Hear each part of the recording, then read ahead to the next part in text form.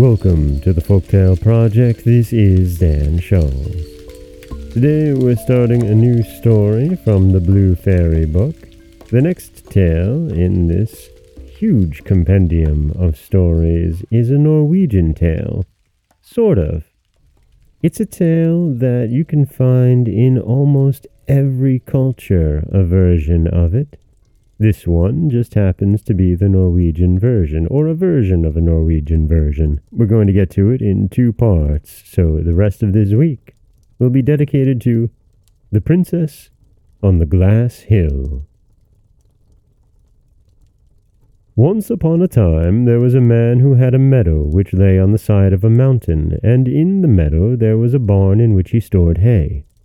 But there had not been much hay in the barn for the last 2 years, for every St. John's Eve, when the grass was in the height of its vigor, it was all eaten clean up, just as if a whole flock of sheep had gnawed it down to the ground during the night.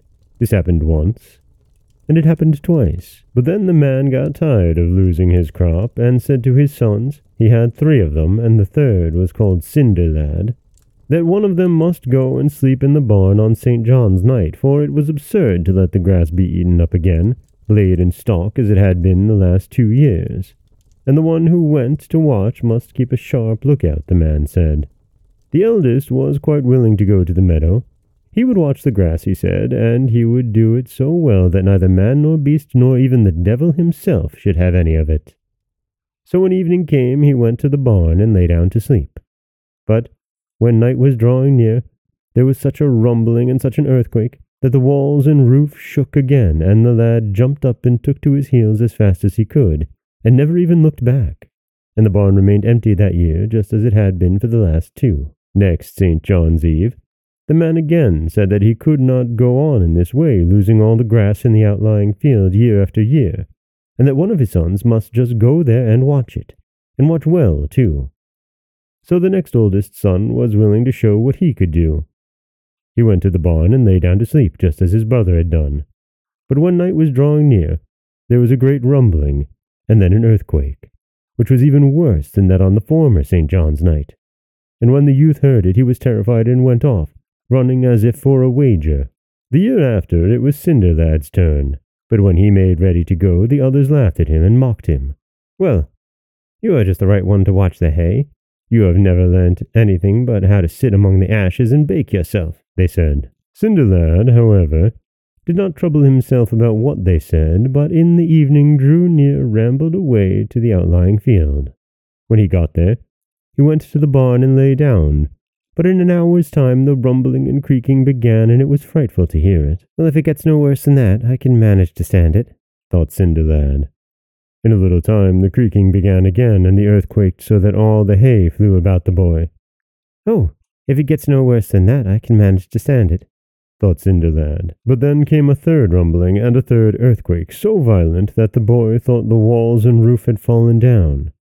But when that was over, everything suddenly grew as still as death around him. "I'm pretty sure that it will come again," thought Cinderlad, but no, it did not. Everything was quiet and stayed quiet, and when he had lain a short time, he heard something that sounded as if a horse was standing chewing just outside the barn door. He stole away to the door, which was ajar, to see what was there, and a horse was standing eating. It was so big and fat and fine a horse that Cinderlad had never seen one like it before, and a saddle and bridle lay upon it, and a complete suit of armor for a knight, and everything was of copper, and so bright that it shone again. "Aha! It is thou who eatest up our hay, then," thought the boy. "But I will stop that." So he made haste. He took out his steel for striking fire, and threw it over the horse, and then it had no power to stir from the spot, and became so tame that the boy could do what he liked with it. So he mounted it, and rode away to a place which no one knew of but himself, and there he tied it up. When he went home again, his brothers laughed and asked how he had got on. "You didn't lie long in the barn, if even you have been so far as the field," said they. "I lay in the barn till the sun rose, but I saw nothing and I heard nothing, not I," said the boy. "God knows what was there to make you two so frightened. We shall soon see whether you have watched the meadow or not," answered the brothers. But when they got there, the grass was all standing just as long and as thick as it had been the night before. The next St. John's Eve, it was the same thing once again. Neither of the two brothers dared to go to the outlying field to watch the crop, but Cinderlad went, and everything happened exactly as the same as on the previous St. John's Eve. First there was a rumbling and an earthquake, then there was another, and then a third.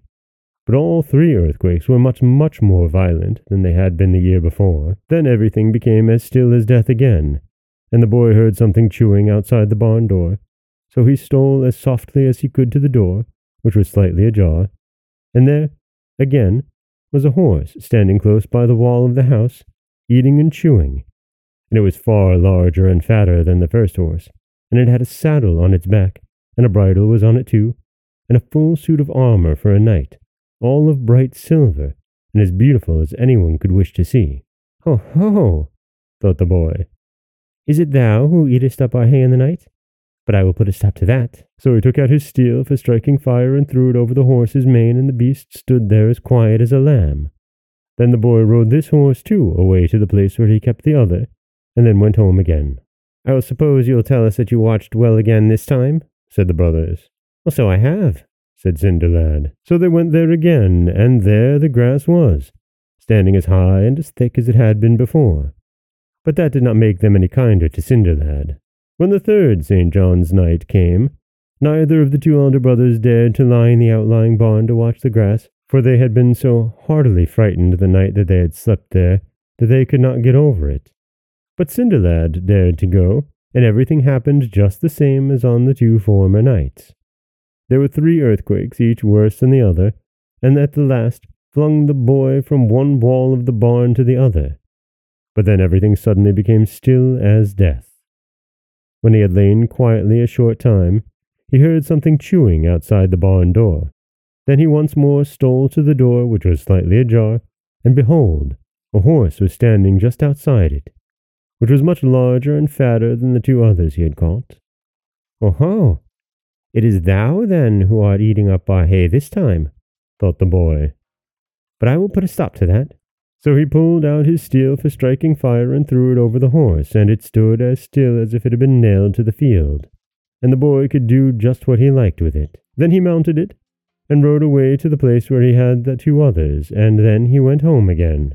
Then the 2 brothers mocked him just as they had done before, and told him that they could see that he must have watched the grass very carefully that night, for he looked just as if he were walking in his sleep. But Cinderlad did not trouble himself about that, but just bade them to go in the field and see. They did go, and this time, too, the grass was standing, looking as fine and as thick as ever. And that is the end of the first part of the story of the Princess on the Glass Hill. Young Cinderlad has gathered himself up quite a stable of horses, and in part 2, we'll see why. This is Dan Scholes for the Folktale Project. Don't forget that you can subscribe to the podcast on Apple Podcasts, Stitcher, Google Play, Overcast, anywhere you like to get your podcasts. You can follow us on Instagram and Threads at Folktale Project. If you would like to support the podcast, you can head over to patreon.com/folktaleproject. And I always appreciate it if you like and share the stories. As always, thank you so much for listening.